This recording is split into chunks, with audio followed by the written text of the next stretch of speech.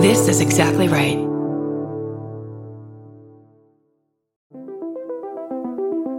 Hi, I'm Erin Welsh. And I'm Erin Alman Updike, and we're the hosts of This Podcast Will Kill You on Exactly Right.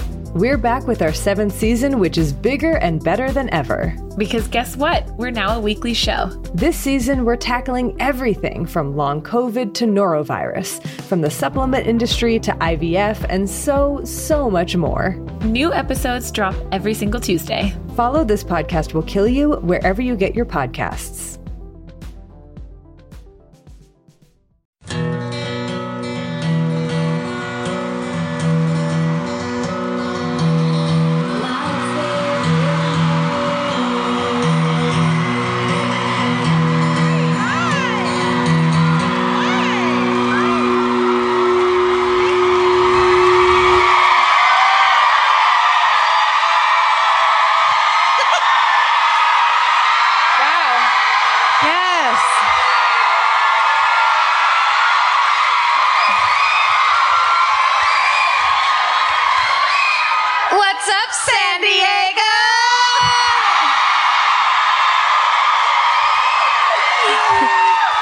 There's an exit there, there's 2 back there, and of course there's 1 right over there.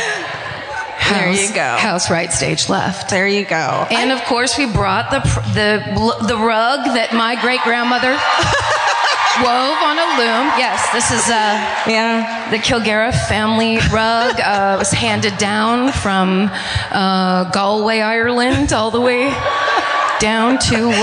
It's beautiful. It's beautiful. God bless. It's just gorgeous, and then I just spilled my nail polish that I literally just painted my nails with backstage. George and I say a pre-show prayer. This is the insider information for locals only. And this is not a joke, because they're like, you guys are atheists. No, we really say a prayer. We really say a prayer. Tonight we said a prayer to the oceans and the local manicurists. Yep. We just kind of start talking, and then at some point someone goes, amen. Yeah. And so I just painted my nails, and she went to grab my hands. Well, I know we actually started the prayer. All right. And then I went to say something. we were like trying to be fake spiritual. It's what we do. And at one point I went to say something, and George just goes, watch the fingers. As much for me, because I don't give a shit. No, obviously. It's for the show. You're right. It's for the people. No, I don't want it to get all over your hands. See. These old things? Look at, my hands are covered in pen and worry. It's some fine. Like sun damage. Some Gap jeans dye because I'm never not going like this. Oh no, murder. Well, it's great to be here in San Diego. That's my segue. That was my segue. Is this new? Did you just write this? I just wrote this. Is this going to be your new thing? This is my new thing. Eileen. Oh my God. This is local Georgia. Yep. You're from nearby. I'm from nearby. I like you guys better than my hometown. Don't tell them. Not me. NorCal all the way. All right. Oh, thank you. No, I like NorCal better than my hometown too. Oh. Where everyone's happy. Let's rate the entire United States right now. The last time I was in San Diego actually was for Comic-Con. You've been. And I got in a huge screaming fight with my friend in either the Gaslight or the Gas Lamp District, and either the Gaslight or I can't hear anything. I bet you it's the Gas Lamp District, because the Gas Light District is where people take you to convince you that your thoughts are wrong. Right. Which is what we got in a fight about. Don't go there. That's what she was doing that. She was gas lamping me in the gaslight. She gas lamped the shit out of you. Yeah, we're friends now. It's fine. But if anyone witnessed it, congratulations. Remember that private memory of Georgia's that none of us were there for? Well, that's just the last memory I have of San Diego, so I'm really happy that this is the last one now. Yes, you're making new memories all the time. Right. Oh, San Diego? I went to Balboa Theater instead of, I got in a screaming fight, you know what I mean? Yeah. The last time I was here, I just had a really mediocre set of comedy, so I also apologize for my last my last experience here in San Diego. I didn't deliver any of the goods. I mean, they should apologize to you. I feel the same because you probably brought it. Am I wrong? I brought it in my special way that only certain people would care about. Luckily, I've accessed that audience now. We found them. Back in 2008, nobody was having it. It was a different time. It was a different time. New material. That's right. All this. You know?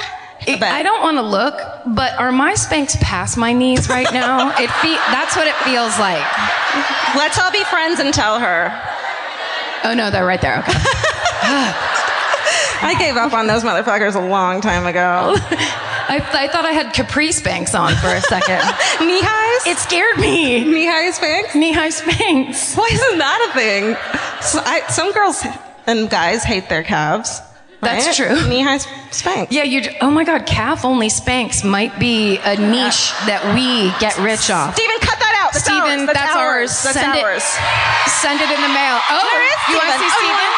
Come on. I don't know where he is. Are you seriously missing your cue? Yes. What happened? What if he were wearing the knee-high Spanx? Look at him. He's panning to the audience. Stephen graduated from the zoo in 1916. Just this old giraffe. It's true. I went back to my old cage. It was great. Oh, we're so glad you're free now. No, he's not.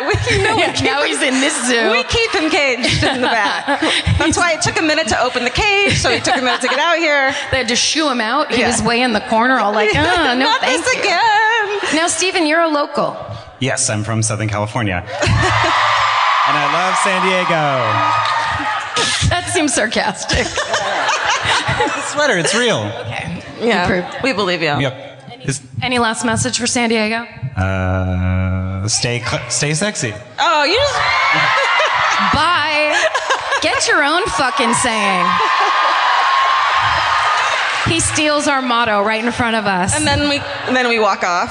That's it. Well, he just ended the show. What if we were like that? I mean, we're going to be very soon. Yeah. Look at this. Huge shows of people come to see a podcast. This is nuts. It's nuts. It's so fucking crazy. You guys, what are you doing? You guys, thank you for making this our job. We love it. It's so stupid. I used to do work with food stuff, and that's really cool because I love food. But then you have to write a new recipe for fucking Super Bowl every year, and it was like, what are you supposed to do with fucking buffalo chicken? What would you do? There's no other way to make it a thing. Let's hear some options right now. What would you do? Buffalo chicken dip, buffalo chicken sliders, buffalo chicken fucking. Now let's change it up a little bit. It's impossible. Buffalo chicken pudding. Cake. Karen, you should be buffalo put in Jello. I don't know what buffalo put pudding a wing Jello. into a Jello mold, and then hide it in someone's mailbox. It's a different. My thing is a different thing. My point was, and yesterday I was like, murder. I can't find a murder. Where's the murder? And I'm like, oh my God, my life is so much cooler now. I was so happy that it was like, I love food, but I've loved true crime, and I didn't realize it was going to be a job. And then I was like, oh my God. Yeah. Because then you see all the food bloggers who are like, here's a new recipe for Thanksgiving thing. Ugh. New thing to put stuffing in. Good luck. Stop it. Oh, hazelnuts, you blew my mind. Now, that was a rant. When you really went off on it. I really did. I mean, here's the problem. We drove down from LA today. Normally, we have all kinds of travel anecdotes and funny, hilarious things of how this city is different than our city. And we're just like, should we go back tonight or just stay? Like, this is a little bit hometowny for us. We're just, this is a lot like, you know, we're staying. It's like LA, but here's the thing. People here don't give a shit, and that rules. It rules. if you're in the industry, it's like in the chillest way possible. You're not like in the industry and like really care. You make movies about pot or whatever. Like, yeah. I saw a guy that when we were driving through, and from the head up, he looked like my friend's dad, and I was like, whoa. But then from the neck down, he was dressed like a 19-year-old surfer, and I'm like, that's not Christine's dad. It's not. It can't be him. He wouldn't have changed that much this quickly. Maybe he went into the what's it called when they hide you when you're in the cop Witness protection program. Witness protection program. There you go. Thank you. What do you call it when they hide you? Oh, this is my favorite murder, by the way. Oh yeah. Good one. Thank you. Good point. Yeah. That's a really good point. This is my favorite murder. Yeah. I wanted to say so after I tripped over the words witness protection program. So we are highly qualified true crime podcasters. Yeah. That's Georgia Hardstark. That's Karen Kilgariff. Thank you. Thank you. We actually now like to say that to our audiences before we start, because we know that sometimes people bring we'll call them outsiders to the show. Yeah. Pony boys and soda pops and whatnot. They bring them to the show and they sit here and they listen to us blather about fucking nothing. And then like I'll say pockets and everyone starts screaming. And they're like, what the fuck is going on? And we feel bad for you and we're sorry. And we know the majority of you are men and you're like, what is happening to my spouse? Yeah. This goes out to the ushers too, by the way. Dudes. Yeah. Dudes. Yeah. So yeah, we just so you know, like, we talk about true crime, which is very dark and horrifying, but then we also make jokes, which is highly inappropriate. So. And we know. You don't need to let us know. We know. Yeah, we know. If my mom's told me, then I know. It's in there. And I'm purposely doing otherwise just to piss her off. That's right. So because we're always 14. That's true. Right? Yeah. Come on. Let's do it. Anything to wrap up? Any other question? No. No, I guess that's all I got. You got those allergies going again? At least this time I brought a tissue and didn't have to blow my nose on my skirt or the tablecloth, which I've done before. I feel like you have blown your nose on every surface of anything in this country. It's some of the major theaters in this country. Just don't care anymore. Yeah. You know? It's a great feeling. Know a good allergist? Please let me know. Email it. And thank you in advance for helping me. Do you want allergist? That's right. I love reactive tissue. It's not what allergists do. Do you want to show everybody your shoes real quick? Oh, sure. I mean, you rarely wear a high heel. I fucking hate high heels. And those look good. Thank you. They're only mildly painful. Thank you. They belong in the Gaslight District, if anything does. They do. They really do. Can I do the thing? They're vintage. They are, and that's why they're more comfortable, is because someone wore them for years, and then I put them on my feet. It's disgusting. Some old Italian lady wore them for like 40 years. They were her church shoes. Yep. Yeah. And now I'm summertime slutting it up in them. Yeah. Ruining the memory of, what's her name? Oh, you mean Giancarla Rossetti? Yes. Whoops. That sounds right. So bad at improvising Italian women's names. Yeah, we've always said that about you. I know. I have to take that class at UCB. Should we sit down? Yes. Yeah. Oh, yes. Director's chairs. Director's chairs in San Diego. We're going to tell you guys what to do. Then directing. Is that how it works? I think so. And then you just pack it up and walk the fuck away. That's the nice part. We get to keep these. Did you hear? You said so just now. Yep. Here. Okay. To go with the rug. Okay. Beverages. Did you guys just see me try to talk into this? I just tried to go like this. Beverages are opened, and that's how you know the show's starting, is the waters are open, and I'm trying to talk into it. Right now, the sound guy's watching you hold a bottle of water that close to a mic, and he's like, I'll kill her! Fair enough. Consummate professionals. Guys, someday I'm going to get some tights that are the same color as my dress. Or maybe ones you just don't notice. And then I won't bring all of George's hair with me on my dress to show you. That's my dog, strangers. Oh, I thought you said George's hair. I'm so sorry. Because George's hair. This shit. Yeah. I didn't know I was losing all my hair like that all over you. Oh yeah, clumps of it are coming out. I just didn't want to talk about it. I just didn't know? Yeah. And then you just said it and I was like, oh, that's so funny. Who goes first? It's me. Okay. Guys, yeah, it's time. It's time to talk about all the things you're not supposed to talk about. Right?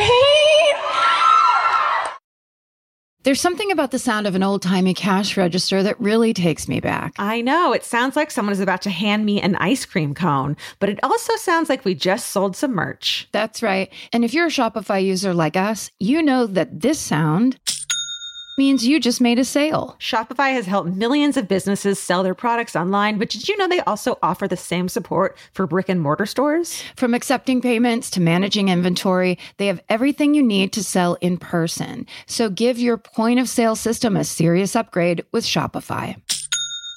Shopify POS tracks sales across all your locations. That way, you'll always know what you have in stock and where. They also provide reliable tech that fits your unique retail needs, like turning a tablet into a credit card reader. And if you're looking to reach new customers, check out Shopify's marketing tools. They're easy to use, and they integrate with all social media platforms. With Shopify, we have a powerful partner for managing our sales. And if you're a business owner, you can too. Do retail right with Shopify. Sign up for a $1 per month trial period today at shopify.com/murder. And here's the important note, that promo code is all lowercase. So go to shopify.com/murder and take your retail business to the next level. That's shopify.com/murder. Again, don't forget, the code is all lowercase. Goodbye. Georgia, have you ever been blown away by the most simple dish at a restaurant, like perfectly scrambled eggs? Oh my God, yes, Karen. And then all I want to do is make that dish at home and eat it every day. Well, you probably could, as long as you have the chef's secret ingredient, Made in Cookware. Made in was created to bring restaurant quality performance kitchenware to home chefs around the world. For years, they've built their business by supplying restaurants and top chefs with high-end cookware. Some of Tom Colicchio's most treasured dishes at his restaurant Craft are made in Made in. Whether you're cooking for professional critics or just the critics you live with, your meals will benefit from the quality of Made in products. Like their carbon steel cookware, it combines the best of both cast iron and stainless steel clad, so it's rugged enough for grills or an open flame. It's the MVP of summer cookouts and cook-ins. What I really love about Made in Cookware is that it actually makes something like having a Memorial Day barbecue much more convenient because you can keep everything on the grill. If you need to throw,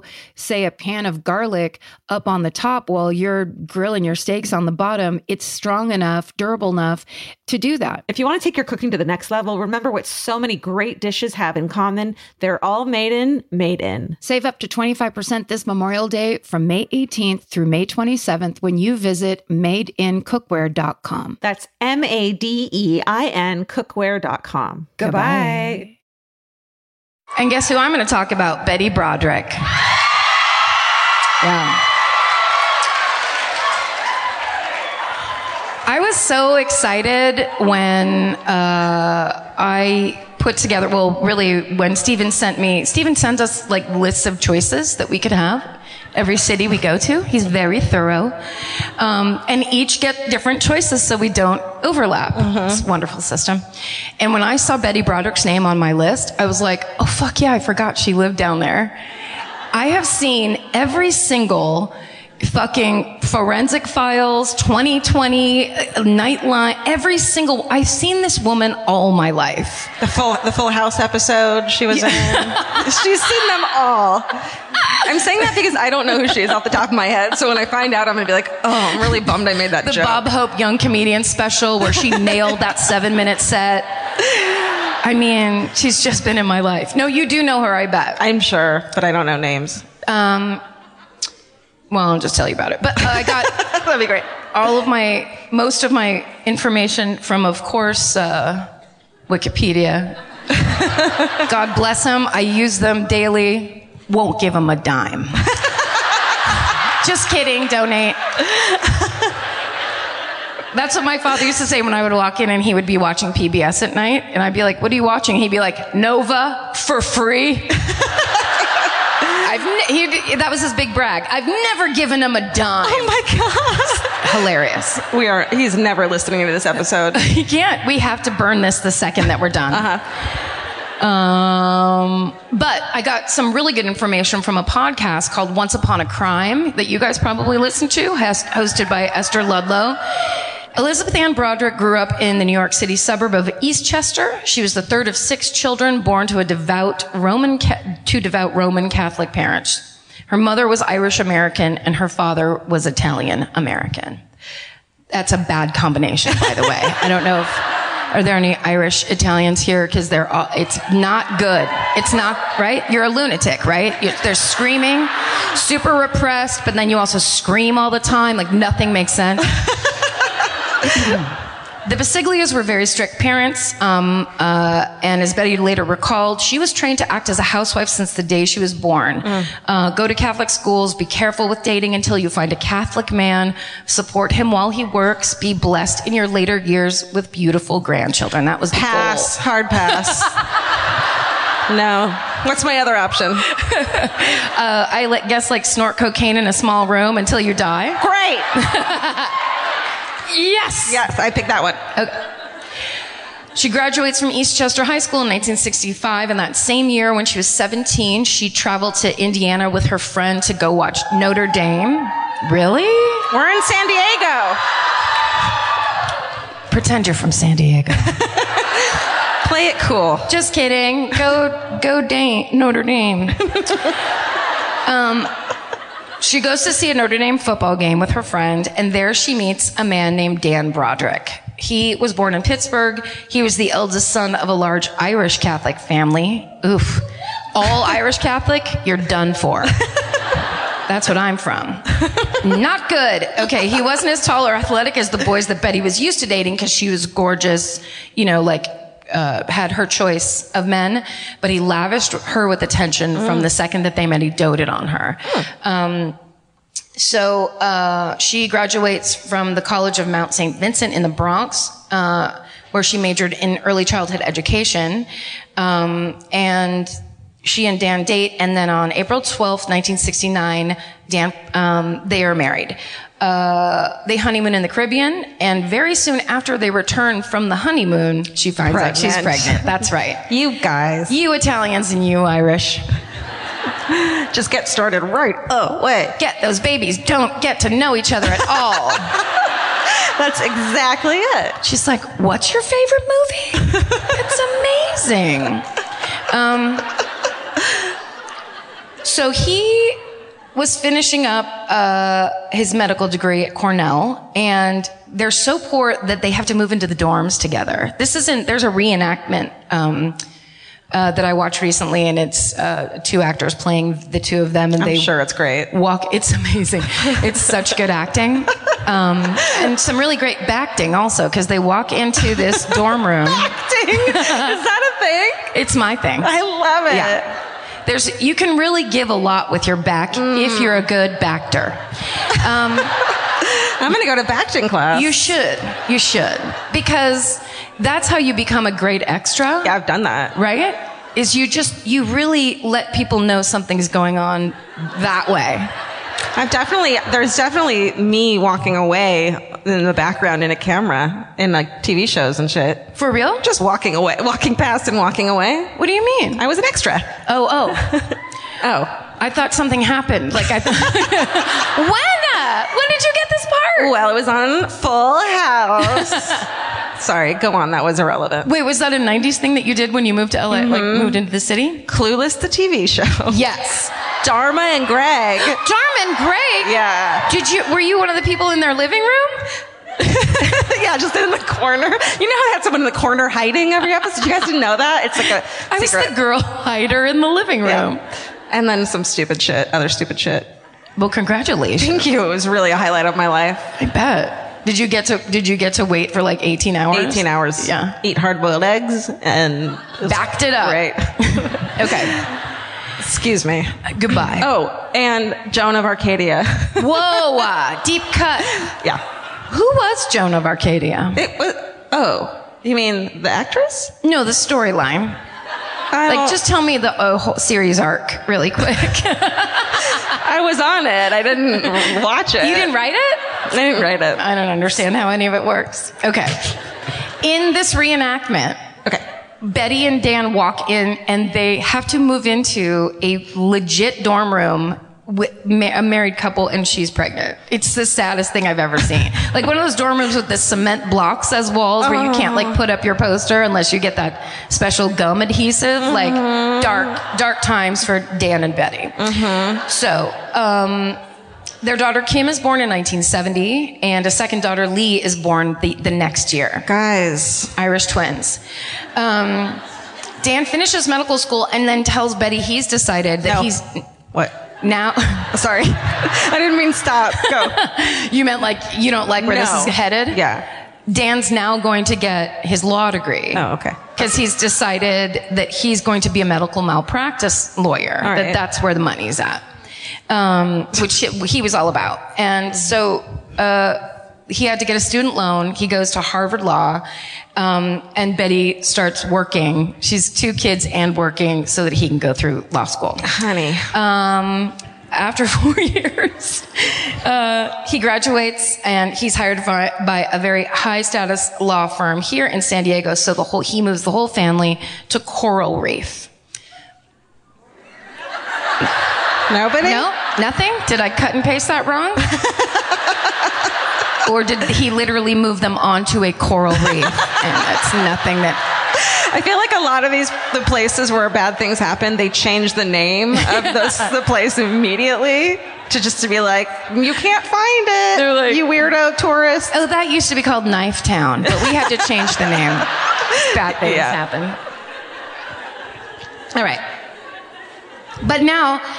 he's got this high status job, so she doesn't have to work anymore. Right. So she gets to be the housewife that she's always been told that she has to be. So Dan, the more successful he becomes at this law firm, and he's very successful, the longer and longer his hours become. And because he tells Betty he's out whining and dining clients and working really hard. Well, she, of course, is getting pissed. And, she makes dinners and he misses them. And she kind of starts ranting to the kids, talking about their father, and he's not here. And, really, she always had this habit of kind of, when she got mad, she didn't care what she said in front of the kids. That is a ticket to therapy for those kids. Romance Town 100. But she's feeling intensely unappreciated. She's caring for 2 small children. She's in this house by herself. There's no adults around. She doesn't like the family dynamic, essentially. So at one point she convinces, or they go to, I shouldn't say she convinced him, they went to Marriage Encounter, which was this Catholic marriage retreat in the 70s or early 80s. Marriage Encounter. Not only did my parents go. No. My parents went and they had a sticker on the back of my dad's Volkswagen. Marriage Encounter. As if like, we're good. We're doing it with the Lord's help. Oh my God. Yeah. Big time. It just sounds like a swingers retreat for people who believe in UFOs. How dare you? Doesn't it? Marriage encounter? Like, whenever you want to have an encounter with your fucking partner. You don't want to have like a, just be something like. For people who believe in UFOs. Marriage encounter. Yeah. Swinging with aliens. That's right. It's marriage encounter. Yeah. An encounter's just like the least romantic marriage word. Yeah. I don't get it. It's I'm going to change that name. Marriage passing experience. Yeah. What they did at Marriage Encounter was you'd have to write your spouse a long letter talking about how you felt about the marriage. Ugh. And when I was like, Barb, when I was like 8, I found my parents' letters. No, Karen. I love little Karen. She's such a bad girl. Little Karen wasn't good with boundaries. But little Karen didn't raise herself. I actually didn't read. I started to read them, and it started with my mom's, And it was like, dear Jim, you're this and you're that. And then I was like, ew, this is none of my business. Good for you. You are good with boundaries, though. You were like, here it is. I'm creeped out by love. I mean, they were married for like 45 years, so marriage encounter works. Sign up today. Yeah. My parents didn't go, divorced quickly. One of them fast divorces. Yeah. Okay. In Dan's letter, he talks about how he knows he's a workaholic and he knows he's not being a good husband or a good father, but he has these financial goals that he really wants to reach. And Betty's letter is all about being alone in the marriage. It must have been an okay experience for them because soon after they had their third child, a boy named Dan. So at this point, Betty has 2 preschoolers and an infant at home. And she started to feel like she's losing her identity. Meanwhile, Dan is so successful and doing so well.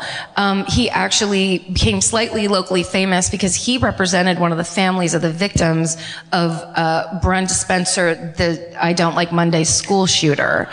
So he he became kind of well known. Wow.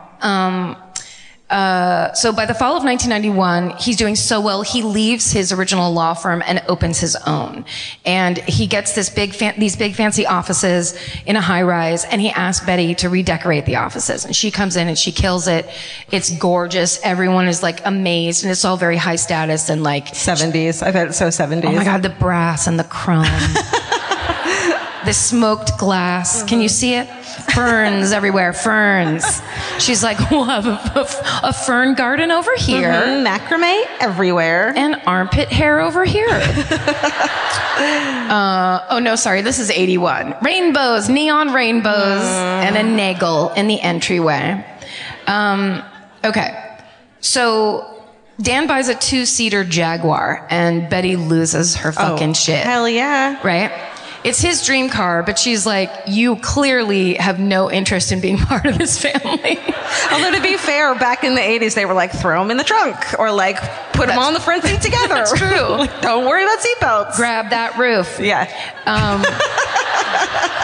Meanwhile, Betty drove a Suburban and her personalized license plate read, load 'em up. So she was like, yeah, she was doing that mother thing. My God, sexism exists. I mean, or it did in the 80s. I don't know.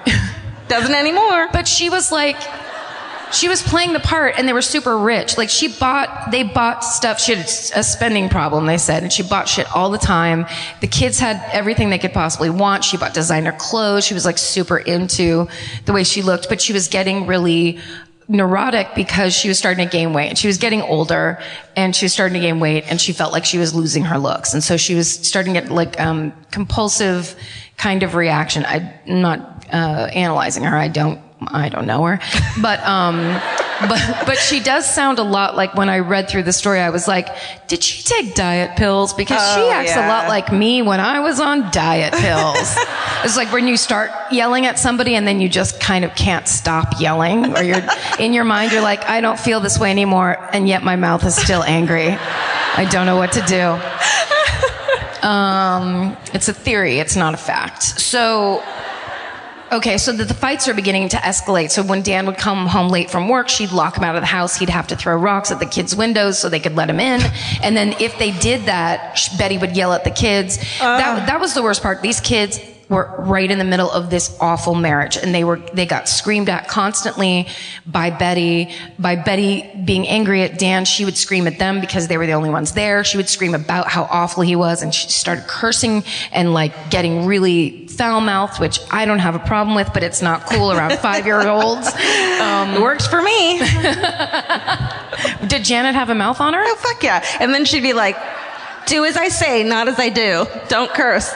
Do as I say, not as I do was her fucking jam. For everything. Saying. As she took a big drag of a joint. Yeah.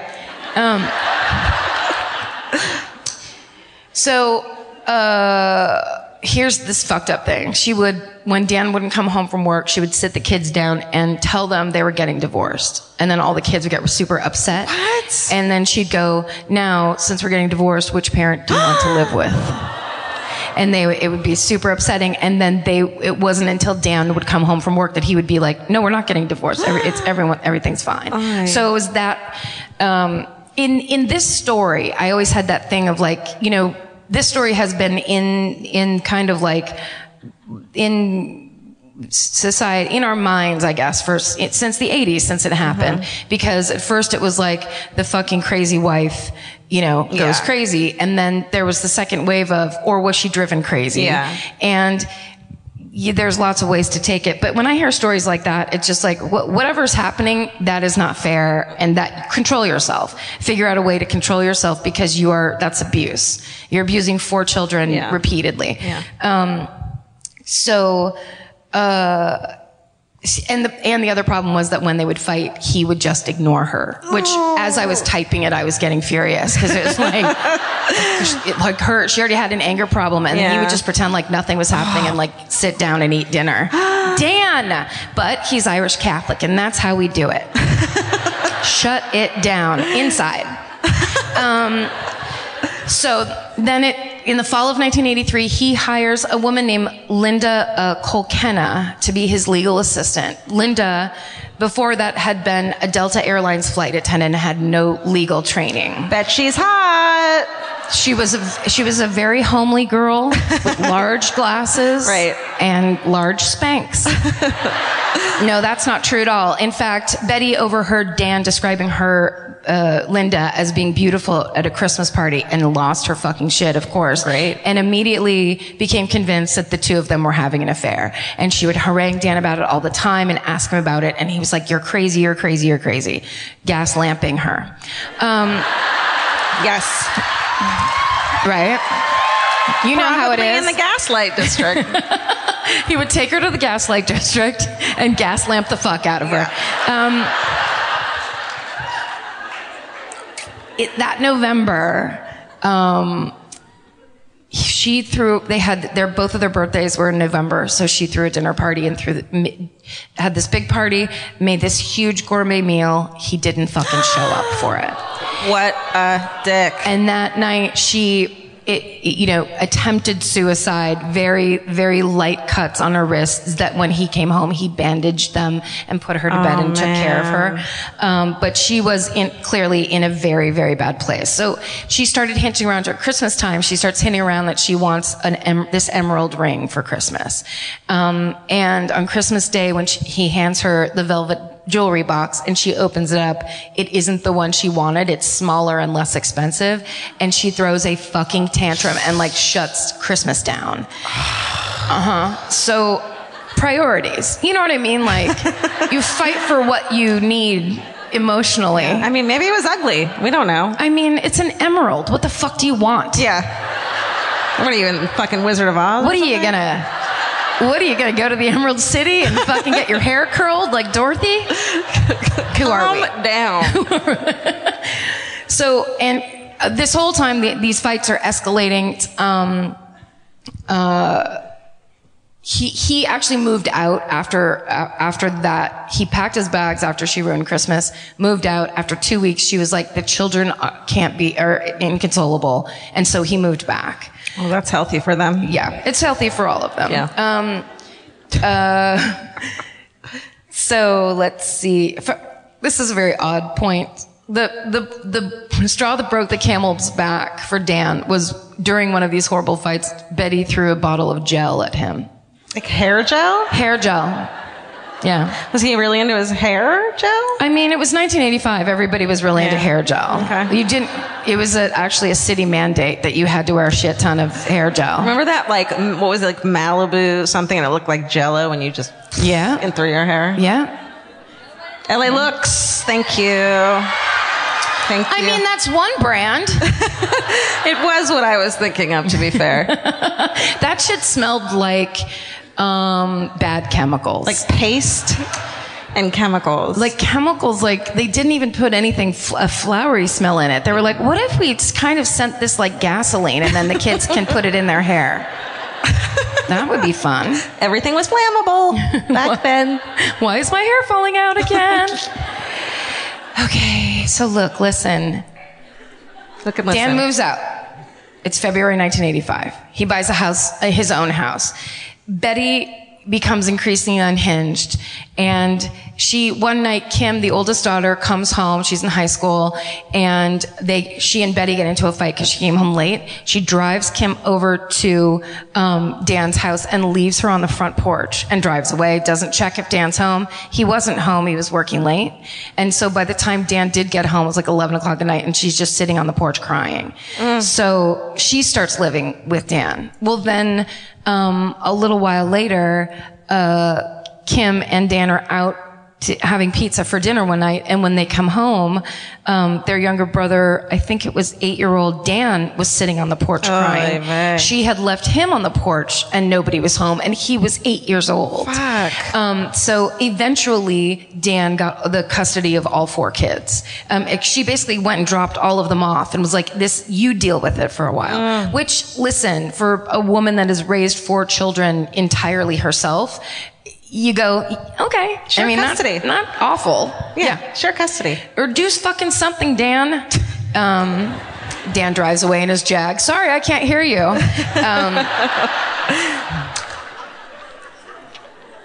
Okay. Basically, their divorce was so acrimonious and horrible, it became famous. They got divorced. It was finalized in 1989, one of the more famous divorce cases in the United States. And part of it was because part of one of the arguments was involving the fact that women who worked and put their husband through school, how that would affect the alimony and and the outcome of the divorce ruling. They get it all. I mean, yeah, you'd like to think, wouldn't you? Betty starts leaving incredibly profane answering machine messages. I don't know if starts, but I mean, she was trying to kind of contact him and make him understand how fucking livid she was all the time, and she couldn't do it. So they have hours and hours of her answering machine messages, and it's fucking nuts. I want to listen. It's not good. There were restraining orders. She would break into that house and go through his shit and try to find stuff. Finally, he admitted that he, in fact, all along had been having an affair with Linda since 1983. No one here shocked. I mean, yeah, not good.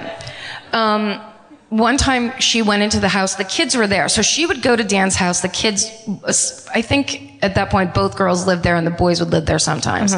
She walked in and said, there was a pie on the counter, and she said, "Oh, what's that?" And one of the boys, the younger boys, not thinking, was like, "Oh, Linda made that for Dad. It's his favorite, Boston cream pie." And she picked up the pie and went upstairs, and she went into the bedroom and just started scooping out the middle of the pie and throwing it on the walls, smearing it on the bed, smearing it on his clothes. I kind of love that, though. I mean, you can do it. You can do it. Yeah. But was she wrong? Does it? Ultimately, yes. It's better than guns, but it's not good. Okay, so they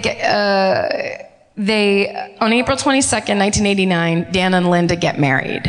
And I think, oh, sorry, Steven, shit. We've got several pictures that we need to show you. Hold on.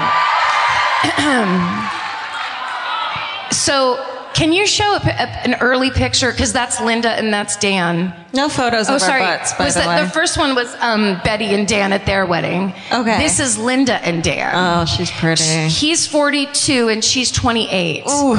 Linda looked basically like Betty looked when she was that age. So her whole obsession was she'd basically just been replaced. She went in, she did all the work, she put him through 2 fucking schools, she had his kids, she raised his kids, and then she got replaced. All right, so... Oh, the day they got married, a family friend stayed with Betty to make sure that she didn't go and wreck the wedding. That's how extreme her behavior was. Yay.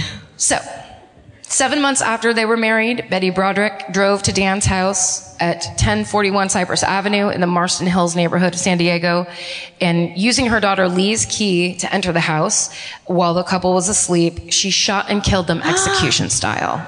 Both of them? Yes. Oh my, I think I remember this now. Yeah, right? You do, because, do you have her arrest photo, Stephen? Whoa.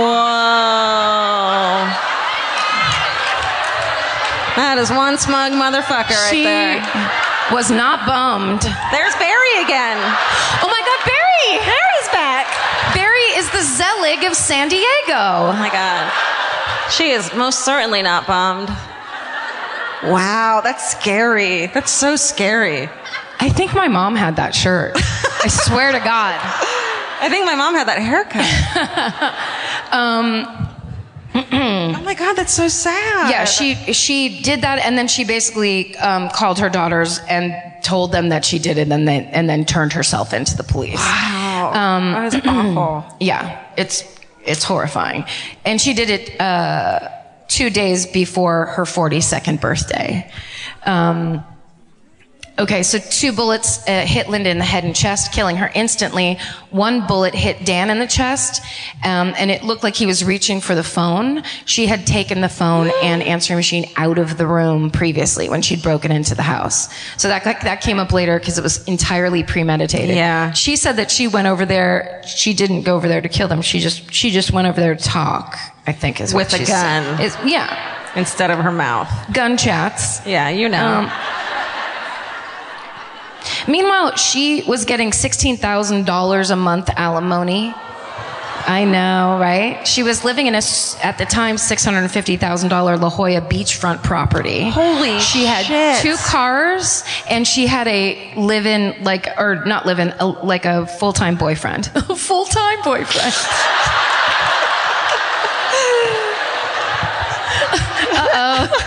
Uh-oh. Karen's in love. Is this how you do it? I wanna get a full-time boyfriend. Thank you. Well, she doesn't want no part-time lover. That's right. Call Meghan Trainor. I've got a hit for her. But this is so fucked up. Sorry. Sorry. This is the part where the stranger gets very upset. Yeah. Just so you know. Yeah. He gets shot. He reaches for the phone. There's no phone there. He doesn't die instantly. And in fact, he looked at Betty and said to her, "Okay, you shot me. I'm dead." Oh. Those were his last words. Pretty fucking dark. Yeah. Okay. So basically, okay, no, I just skipped to the page. Look at that. Insanity. Okay. So she pleads not guilty to 2 counts of murder. And Do you know what that means? Well, at her first trial, so the first trial starts in October 22nd of 1990, and it was, of course, all over the media. It was on broadcast live on local television, which I would have loved to watch that. I know. Could you imagine, like, staying home from school and just like 9 years old, and then like, Mom, I'm not going to school. I feel sick. Hear ye, hear ye. Oh shit. So at that. She testifies she didn't intend to kill her husband. She said she went to their house planning to kill herself. That's what it was. Oh. She went there saying she was going to kill herself in front of them. And then when she went in, she has no memory of what happened after that. And she says that he harassed her during the bitter divorce, left her emotionally and financially ruined. You know, financially ruined with your fucking thousands and thousands of dollars of alimony. Her first trial ended in a deadlock jury. What? Yeah. 10 jurors reached the verdict of murder, 2 hold out for manslaughter. Guys, do they know what that means? Well, I think maybe some of them were like, "Oh, I put my husband through college as well." And that motherfucker lives in West Covina now with someone named Danielle.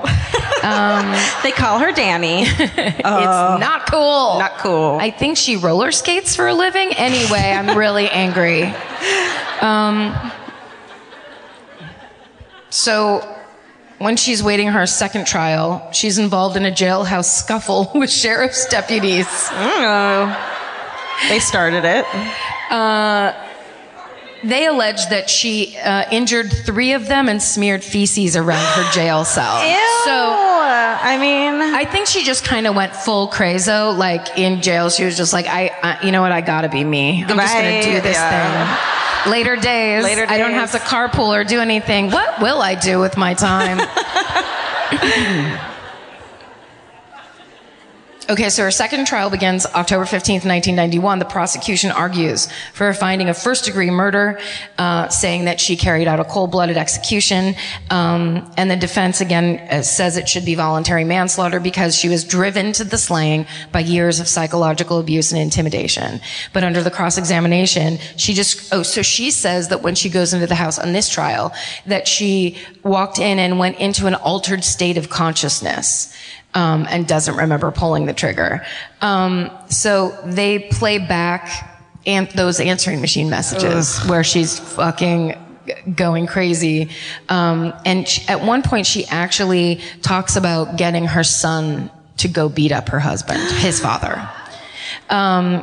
In December 5th, 1991, Superior Court Judge Thomas J. Whelan instructs the jury to consider options of involuntary manslaughter, voluntary manslaughter, second and first-degree murders. The jurors deliberate, and they come back to find Betty Broderick guilty of 2 counts of second-degree murder plus 2 counts of using a firearm in the commission of a felony.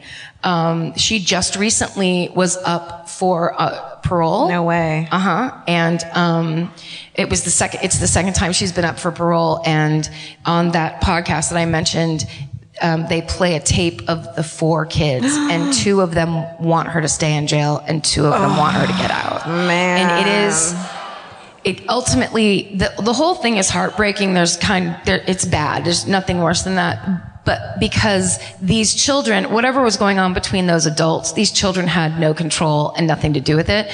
And their lives got so fucked up because of it, obviously. I mean, they ended up doing fine, but the idea of that they're still in the middle of this. Totally. And they're still stuck in the middle of that horrible life. It's so shitty. To end on a nice note, I believe it was in 1992, they made a made-for-TV movie that Meredith Baxter Burney starred in and was nominated for an Emmy. So let's focus on the positive. That was Betty Broderick, everybody. Wow. Sorry. No. My papers. If you're like me, you're always looking for a story to dive into. Whether it's a family drama or a mystery to solve, the key to getting hooked is the details. I need rich visuals and intricate storylines, and June's Journey has that and more.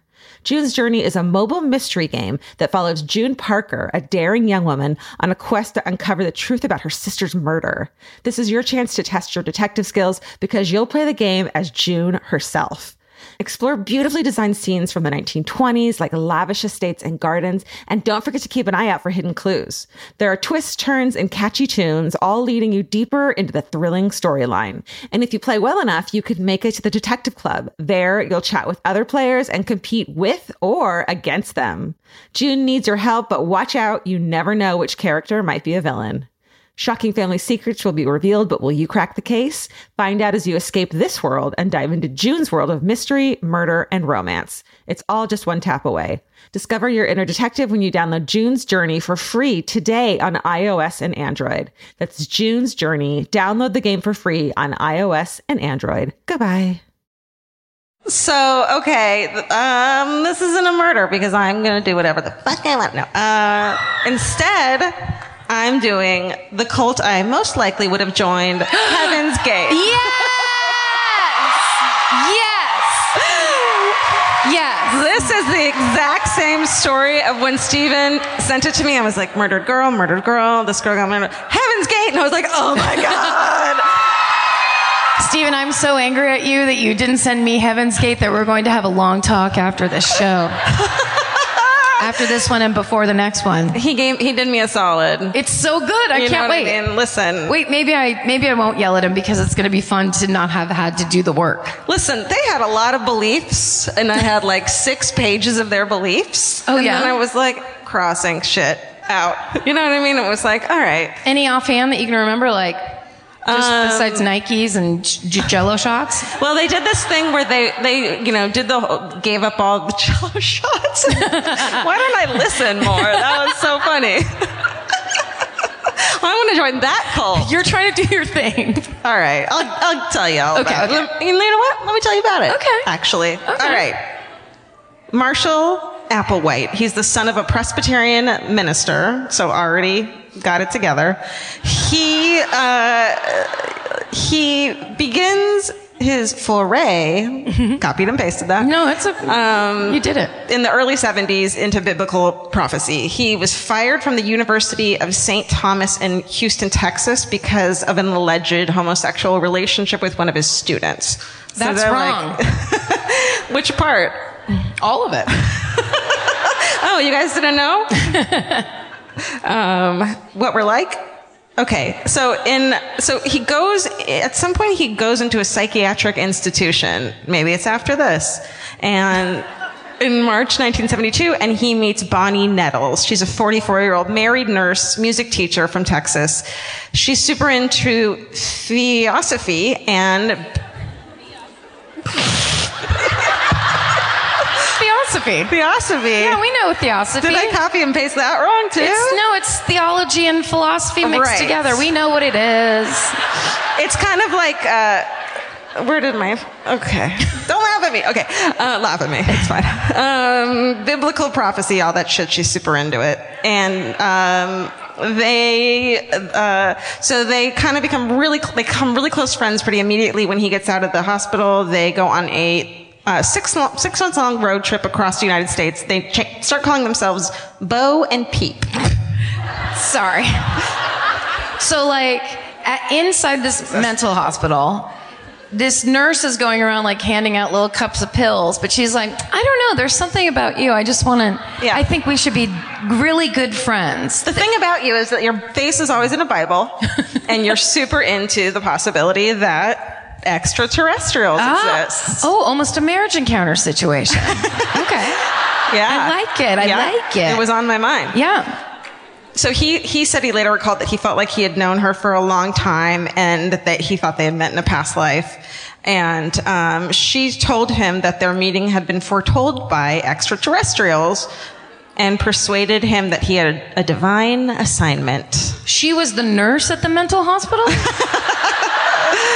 That's what she said. She was behind the counter. Maybe she was lying. And we don't know. All right. So by June of 1974, they study religious stuff. They're into religion, sci-fi, theology. And they conclude that they had been chosen to fill the biblical prophecies and they had been given higher level minds than other people. I want a relationship like that where you're like, you meet a person, you guys are sitting in Applebee's. I mean, we would be sitting in Applebee's and you're just like, this isn't just normal chemistry. This is alien shit happening between us. Well, that's every fucking couple in the beginning. They're so annoying. It's like, we're meant to be and we're supposed to be. And like, this is fate. And it's like, you just met at a party. And like, you like the other one's smell, pheromones, and you just don't understand it. She looks like your third grade teacher and he is taller than you. So it's all working out. That's love, baby. That's love. Right. Or maybe you're aliens. Or maybe you're both Bible prophecy aliens. We don't know for sure. We shouldn't judge. Listen. Look. They wrote a pamphlet that described Jesus' reincarnation as a Texan. Sound familiar, Texas? That's where Marshall Applewhite was from. Maybe it's him. Oh, or it could be a quarterback of the Dallas Cowboys. Who knows? You got a team right. The Cowboys. I did. What was the other one? I think I called the Denver Rattlesnakes. They didn't like it. It's not a thing. They didn't like it when I called their team a rattlesnake. Oh well, it happens. We know. We don't care.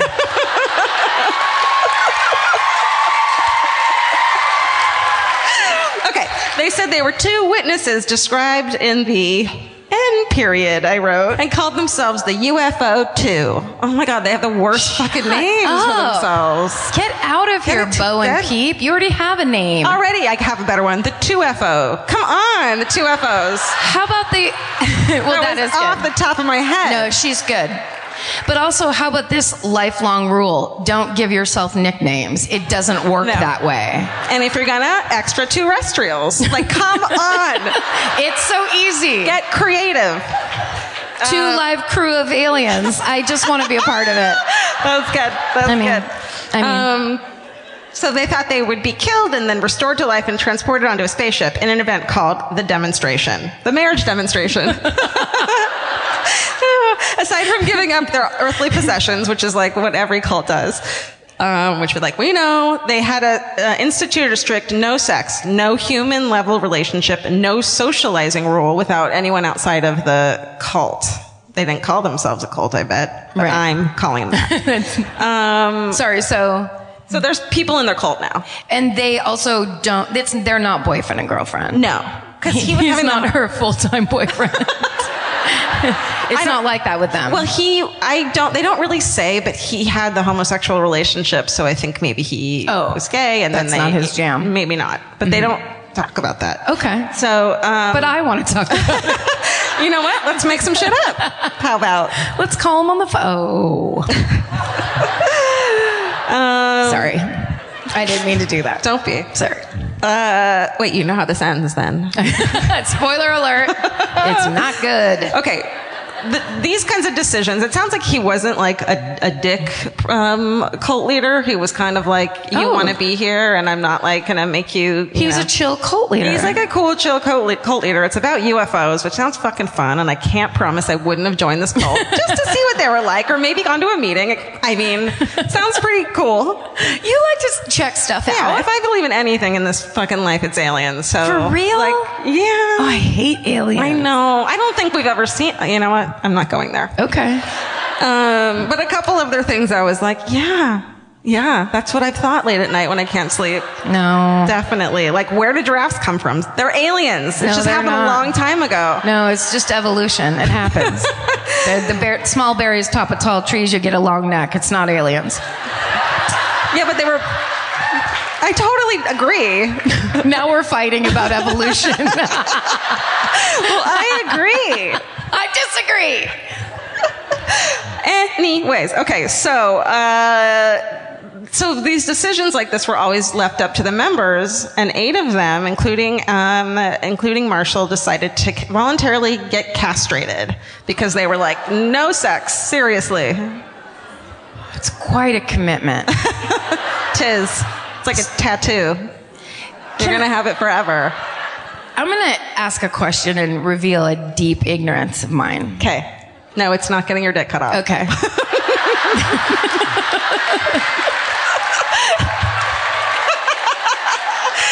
I had been wrong, I would have sounded so disgusting. No, every time I hear it, I just think someone gets Ken-dolled. It's just a little. That's not it. It's a little snip. It's just a little snip. That's a vasectomy. Wait. No. It's the balls go, right? I think it's like a cat, right? When you like neuter Sir, a cat. you there. Do you know? Dick? It's balls. It's balls. It's balls, everybody. Thank you. Sorry. You are so cool about that. Sorry. Cool as a fucking cucumber, this guy. Sorry to bring cucumbers into this conversation. He's like, not an innuendo. I hate podcasts now. He's like, my wife, I'm really worried about her. Castrated.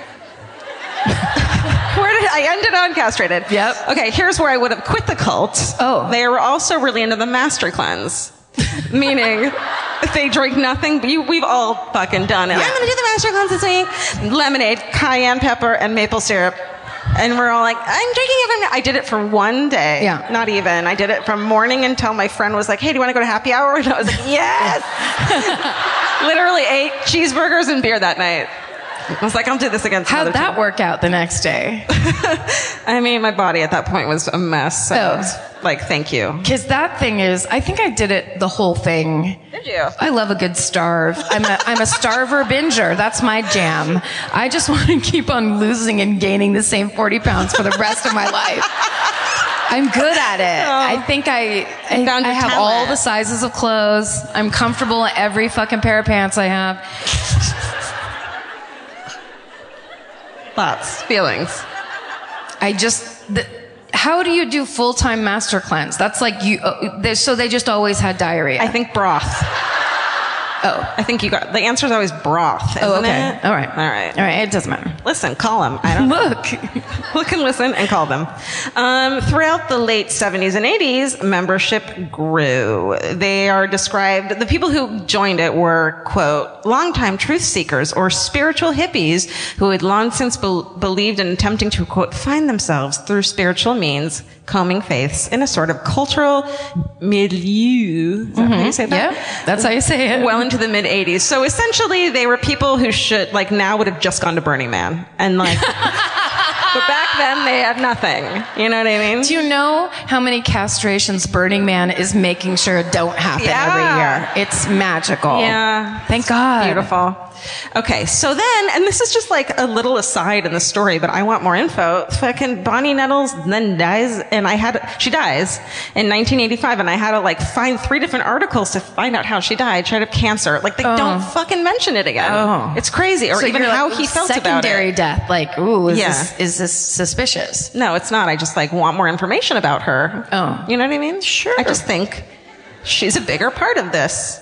Okay. She established this goddamn cult. I mean, she told him he was an alien or whatever. Beep. Bo and Peep. Peep. Beep. Beep. By the mid-90s at this point, they become super reclusive. They start calling themselves the higher source and begin recruiting via uploaded internet content. So the fucking internet starts, and you know it's one of those like fucking GeoCities pages. Do we have that, Stephen? Yeah! Oh no! Yeah! Who designed that? Fucking they did. Heaven's Gate did. Someone, that looks like a bad Super Bowl trophy, doesn't it? Kind of? Oh, good. Black background with green writing. And there's the space theme again. They're sharing that over into the website. Yeah. So, okay. I'll read that later. So, uploaded internet. Then they begin to talk about the upcoming, so this is when the Hale-Bopp comet was going to come down, which if you guys are our age, you'll know it was a big fucking crazy exciting deal. Sure. Right? Yeah. Some people thought the world was going to end. Oh, for sure. They thought it housed the secret to the ultimate salvation and descendants into the kingdom of heaven, aka the closure of Heaven's Gate. So, they... Sorry. Don't fucking lead my story. Can we show the closure of Heaven's Gate? Show me closure of Heaven's Gate. Ding. Okay, so they upload videos onto the webpage, the beautiful webpage, and it gained a mass following through the internet. And then in 96, they move into a large home they called the Monastery. It was a 9,000 square foot residence in a gated community of upscale homes in Rancho Santa Fe, San Diego. Ooh. I thought they changed the name because they were like, they did, and they knocked the fucking house down later. But let me tell you why first. That's for the best, I think. Right. Okay. I like that everybody in the balcony is from Rancho Santa Fe. I also like that the front row for the first time was super helpful and awesome. Yeah, and like, no, they're good people. Not just screaming. Don't overdo it. Yeah, don't ruin it. Okay, you're ruining it. Okay. At this point, Heaven's Gate, they believed Earth was about to be recycled. Their only chance to survive was to leave it immediately. And they were against suicide, but they defined suicide in their own content to mean to turn against the next level when it's offered. And they thought human bodies were only vessels. Which, I mean, are they wrong? And so in 96, they purchased alien abduction insurance, which is a fucking thing. Who started that company? I don't know, but he's a genius. She's a genius. That's Geico right there. Fucking it's now Geico. Yep. They changed their name to Geico. It would cover up to 50 members and would pay out $1 million per person. It covered abduction, impregnation, or death by aliens. Oh. Prove it. That's all I want to say.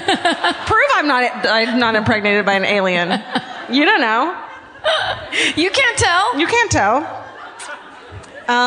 Okay. So on March 19th and 20th in 97, Marshall Applewhite taped himself speaking of mass suicide and asserted it was the only way to evacuate this earth. Do you remember the video? Oh, yeah. I think we have a photo of him in the video. The eyes, the eyes, the eyes, the eyes. What's wrong? What's wrong, guys? It's chill. It's not... If you're ever in Starbucks and that guy's behind you, like... or taking your order, if anyone's eyes, if their lids go out past the iris so they're showing white on top, get the fuck out of there. Danger. As someone who has worked at both a health food grocery store and Starbucks, these dudes, A, pay in dirty change. And they also, when I worked at the health food store, they wouldn't let you scan their groceries because they thought that they were going to get poisoned by the government, and so you had to bleep, you pop every fucking number in the barcode in, and like if you put it near the scanner, they'd freak the fuck out. It's like it's real fun. They're the only ones whose brains haven't been taken over by the government. Yeah, they're the only normal ones because they're not okay. God bless them. Please keep my Brussels sprouts away from that right light, ma'am. And then the worst, they're not nice is the thing. I don't care. Do whatever you want, but be nice. Like they were dicks about it. That's the thing about hippies is there's a lot of bad press about them. Like, oh, they're so peace and love. Hippies are fucking rude. Yeah. They're rude. Yeah. They're selfish. Yeah. Take that to the bank. Okay. All right. Okay. Taped himself. And then he persuaded 38 of his cult followers to commit suicide so that their souls could board the craft. So he believed that after their deaths, an unidentified flying object, UFO, would take... Thank you. UFO would take their souls to another, quote, level of existence above human, which he describes as being both physical and spiritual. Their final meal together, here's one thing I just couldn't cut out because it was so good. Where did you go earlier in your story? On your Applebee's? Date? Applebee's, not Applebee's, but it's close. Okay, their final meal, like right before they did this, they were like excited about it, and the waitress or the waiter was like, "No, they all seem like in really good spirits." But here's the thing: they all ate the same thing, they all shaved the same way, they all did these things together, like a cult. Yeah. And so they all ordered the same thing. They went to Marie Callender's. Nice. Yes. Loving it. Salad bar. Sometimes live piano. Good corn. Yeah. Here we go. Well, I'll tell you what they ate. Okay. They went to Marie Callender's in Carlsbad after party. I'll see you guys there. Yes. I'm sorry, but that Marie Callender's in Carlsbad is fucking nuts. It's the best one. You go there, you drink white wine, like you have 6 white wines. Chablis. And then you just eat pie. It's amazing. Well, no, they ate iced tea, yawn, have a glass of wine, dinner salads with tomato vinegar dressing. That sounds kind of nice. It is nice. And my favorite food, turkey pot pie. I like chicken, but I love pot pie, so I was pretty stoked on that. That was their final meal was turkey pot pie? Yeah. Marie Callender's in Carlsbad, California. No, don't. This pot pie is crispy on the top. And crispy everywhere. See, that's why I got fired. No, I didn't. I quit. And they also had cheesecake with blueberries on top for dessert. Nice. Like they had dessert. They're like, let's go kill ourselves now. It's so crazy. The waiter said no one seemed depressed at all or anything like that. So, except for the one guy who was like, I wanted Snickers pie. We have to all do the same thing. Yeah, every time. So the adherents, between the ages of 26 and 72, they died in 3... 72? Yeah. It might have been him that was 72. Oh, they included him. I mean, I can't tell how old he is from that picture, but... Not young. Yeah. So here's what they did. They had 3 groups, and so each group would die on a different day, and the other ones would take care of them and clean them up and stuff. Oh. So I know, it's fucked up. So March 24th, 38 Heaven's Gate members took phenobarbital mixed with applesauce and washed it down with vodka, and then they put plastic bags around their heads after ingesting the mixture to induce asphyxiation. Yeah. So they were not fucking around. Yeah. Right as you're pulling that bag on your head, you're like, I don't know. I know. Maybe. I know. Oh, it bums me out so much. I remember seeing this on the news when it happened. Yeah. And those fucking, well, sorry, I don't Let jump, me get to jump that. your thing, but I actually cut that part in. It's so intense. You cut it in? I cut it in. Okay, so they were found dead in their home on March 26, 1997, lying neatly each in their own bunk beds. And like, imagine seeing this when you're a fucking teenager and on the news. It was so insane. It's just perfect. Everyone's perfect. They're in these perfect bunk beds. They all have, their faces and torsos are covered by these perfect square purple cloths, which the people who were still living put over them. They were all dressed in identical black shirts, black sweatpants, and brand new black and white Nike Decade athlete shoes. So that was like this fucking, they didn't have them then, but this meme of fucking back then. Yeah. Before memes were a thing. Yes, the original. And Nike was like, they discontinued the shoes. Yes, they did. And they actually, you can sell them for a lot. You can buy them for a shit. They sold, like someone bought them for like $1 million on eBay. Fuck. Yeah. Murderino. Yeah. Good call. I remember the thing that upset me with that video, because it's such a walkthrough, creepy video. Quiet. It's totally early Blair Witch, but to see adults in bunk beds is not cool at all. Yeah. It's not that alone. Something's wrong. If they were just asleep and the police were like, a bunch of adults slept in bunk beds, I'd be like, oh God, get me out of here. Yeah. But then they took it a step further. They did. They each had a $5 bill and a roll of quarters in their pockets, which was actually when they would leave the house, they wouldn't, they didn't have earthly possessions, but just in case they needed to use a bus or make a phone call, they would always bring a $5 bill and a roll of quarters. And someone was like, they did it as kind of a joke, just to like have people find it. It's almost like they had a sense of humor about it because they didn't think they were killing themselves. They thought they were, heading off to space. Going to that. God, that's awful. Spirit in the sky and all that. Yeah.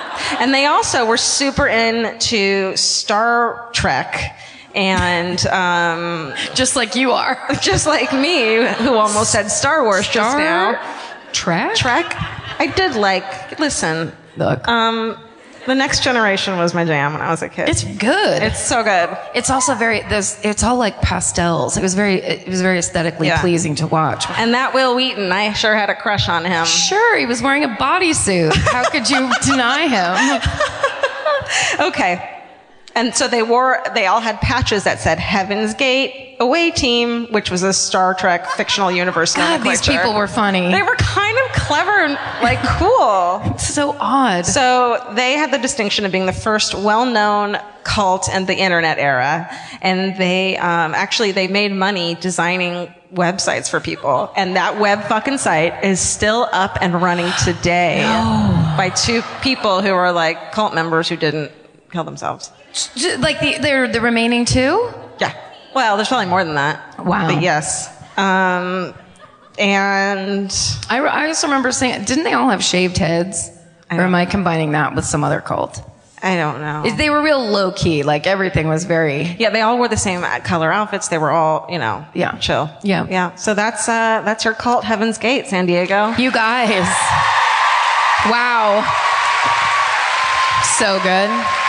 Do we have time, Vince? Vince is saying wrap it up. Is it a wrap up time? No, he's making insane hand gestures that I totally don't I think it's a yes. Yes. He's going like this when I don't know what that means. We are going to have to work out hand gestures that we memorize and learn. I should know what my husband's wild, insane gestures mean, but I don't yet, and I feel like you don't. There's something wrong with we need to go to marriage encounters and learn each other's shit. Okay. Do I pick or do you pick? Oh, I don't know. Can we get the house lights up and we're going to get a hometown? I think we're going to do a hometown murder. We choose. Doesn't matter what you do. It's our choice. You can do whatever you want. Ultimately, we choose. Hold on. Let's see. Hold on. Okay. I love when a girl is pointing at her friend. Yeah, that's always good. That girl right there. Blondie. Uh-oh. She's drunk or terrified? Oh no.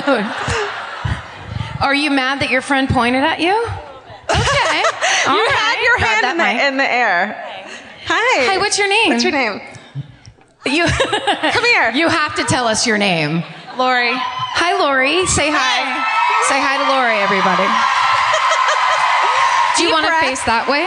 Deep breath. Okay, we can do it this way. Oh my God. Yeah, do it this way. You can't read your notes. Can't read it. No. I can't. Oh, are you just texting? Do that later. Do that later. You have to earn the photo by telling the story.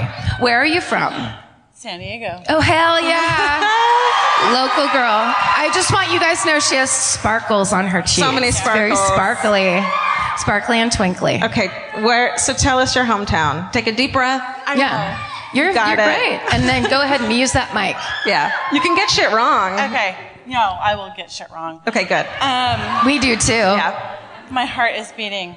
Cleophas Prince Jr., the Claremont Killer. Oh, yes. Yes. Do you know that? No, tell me. You seem fine. I can't tell. You're good. You seem totally normal. Pretend. You gotta pretend. Well, just tell us how do you know this story? Seriously, right up here with these with these motherfuckers? These motherfuckers. Okay, so 1990. My best friend was murdered by a serial killer. Okay. Well, that's probably why you were having a hard time talking about it. Yeah, a little more so. Like, there's so many things going through my mind. Oh, honey. It's okay. Yeah. Sweet baby Abel. Don't right? comfort her. It's your story. No, I know. Okay, so, I want to get it right. January 1990, Tiffany Schultz murdered in a Claremont apartment, found by her boyfriend, I believe. Then February, Janine Weinhold is her name, was murdered. Same apartment buildings. She's about 20 years old. We found out, we hear it, and we're like, oh my God, there's a fucking serial killer in San Diego. My best friend at the time was like, oh my God, I'm gonna get killed by this guy. And I'm like, you're not gonna get killed, what are you talking about? She always had a thing where she was afraid that her and her mom were gonna get killed. Okay, so yeah, it was weird. March goes by, we're good. Yeah. April, a girl named Holly Tarr, who was visiting her brother, same Claremont apartment complex, murdered, stabbed to death by. So then at that point, they figured it was somebody that they knew. And then May, East San Diego, a woman named Elisa Keller, who was 38 years old. So these three girls were like in their 20s. Elisa Keller, 38 years old, was murdered. They didn't figure out it was the same person because East San Diego, like whatever. She was murdered. She lived in the apartment with her daughter. They didn't figure it out, blah, blah, blah. Okay, fast forward. So that's 4 people, right? Fast forward to September. So in the meantime, he was burglarizing people and stalking people, but not doing anything, whatever. So September 13th, Thursday, I get a fucking phone call from my other best friend's mom that says, you need to sit down. Amber was killed. And I'm like, what? What are you talking about? So Amber and I had been friends for a long time, and we had this like standing date that we would talk Mondays and Thursdays. It was kind of stupid, whatever, we were young. And I had been calling her all day because I had that kind of weird feeling. But anyway, so I was told she was killed, and they obviously knew that it was the same because of whatever. Mm-hmm. So is this making sense? Yep. Yeah. Is it? Totally. Yep. I feel like I'm just like... I'm sorry, just to let you know, as a live performer of almost 20 years, I've never heard an audience this quiet in my life. Like, they just want you to, they want you to share what you have to say, and they trust you, and they love you. Yeah, you're good. Yeah. Never in a million years. I know. You're doing great. Never in a million years. Okay, so I get the phone call, and it was actually interesting. Sorry. Hi. Because at the time, it was a police investigation. They weren't releasing any names, and at the time, my friend's stepdad said, no, you can't, we have to tell these people, these girls, me and some 2 other people, that we can't find out from the news. Yeah. So we were told, blah, blah, blah. My best friend, Amber, and her mom, Pamela Clark, she was 18 and Pam was 42, killed in their home by him. Oh my God. 6 people, San Diego. So then, fast forward, we didn't know what the fuck was going on, who it was. We knew that he stalked his victims. February 1991, he was arrested in San Diego, then let go, and then he went back to where he was from.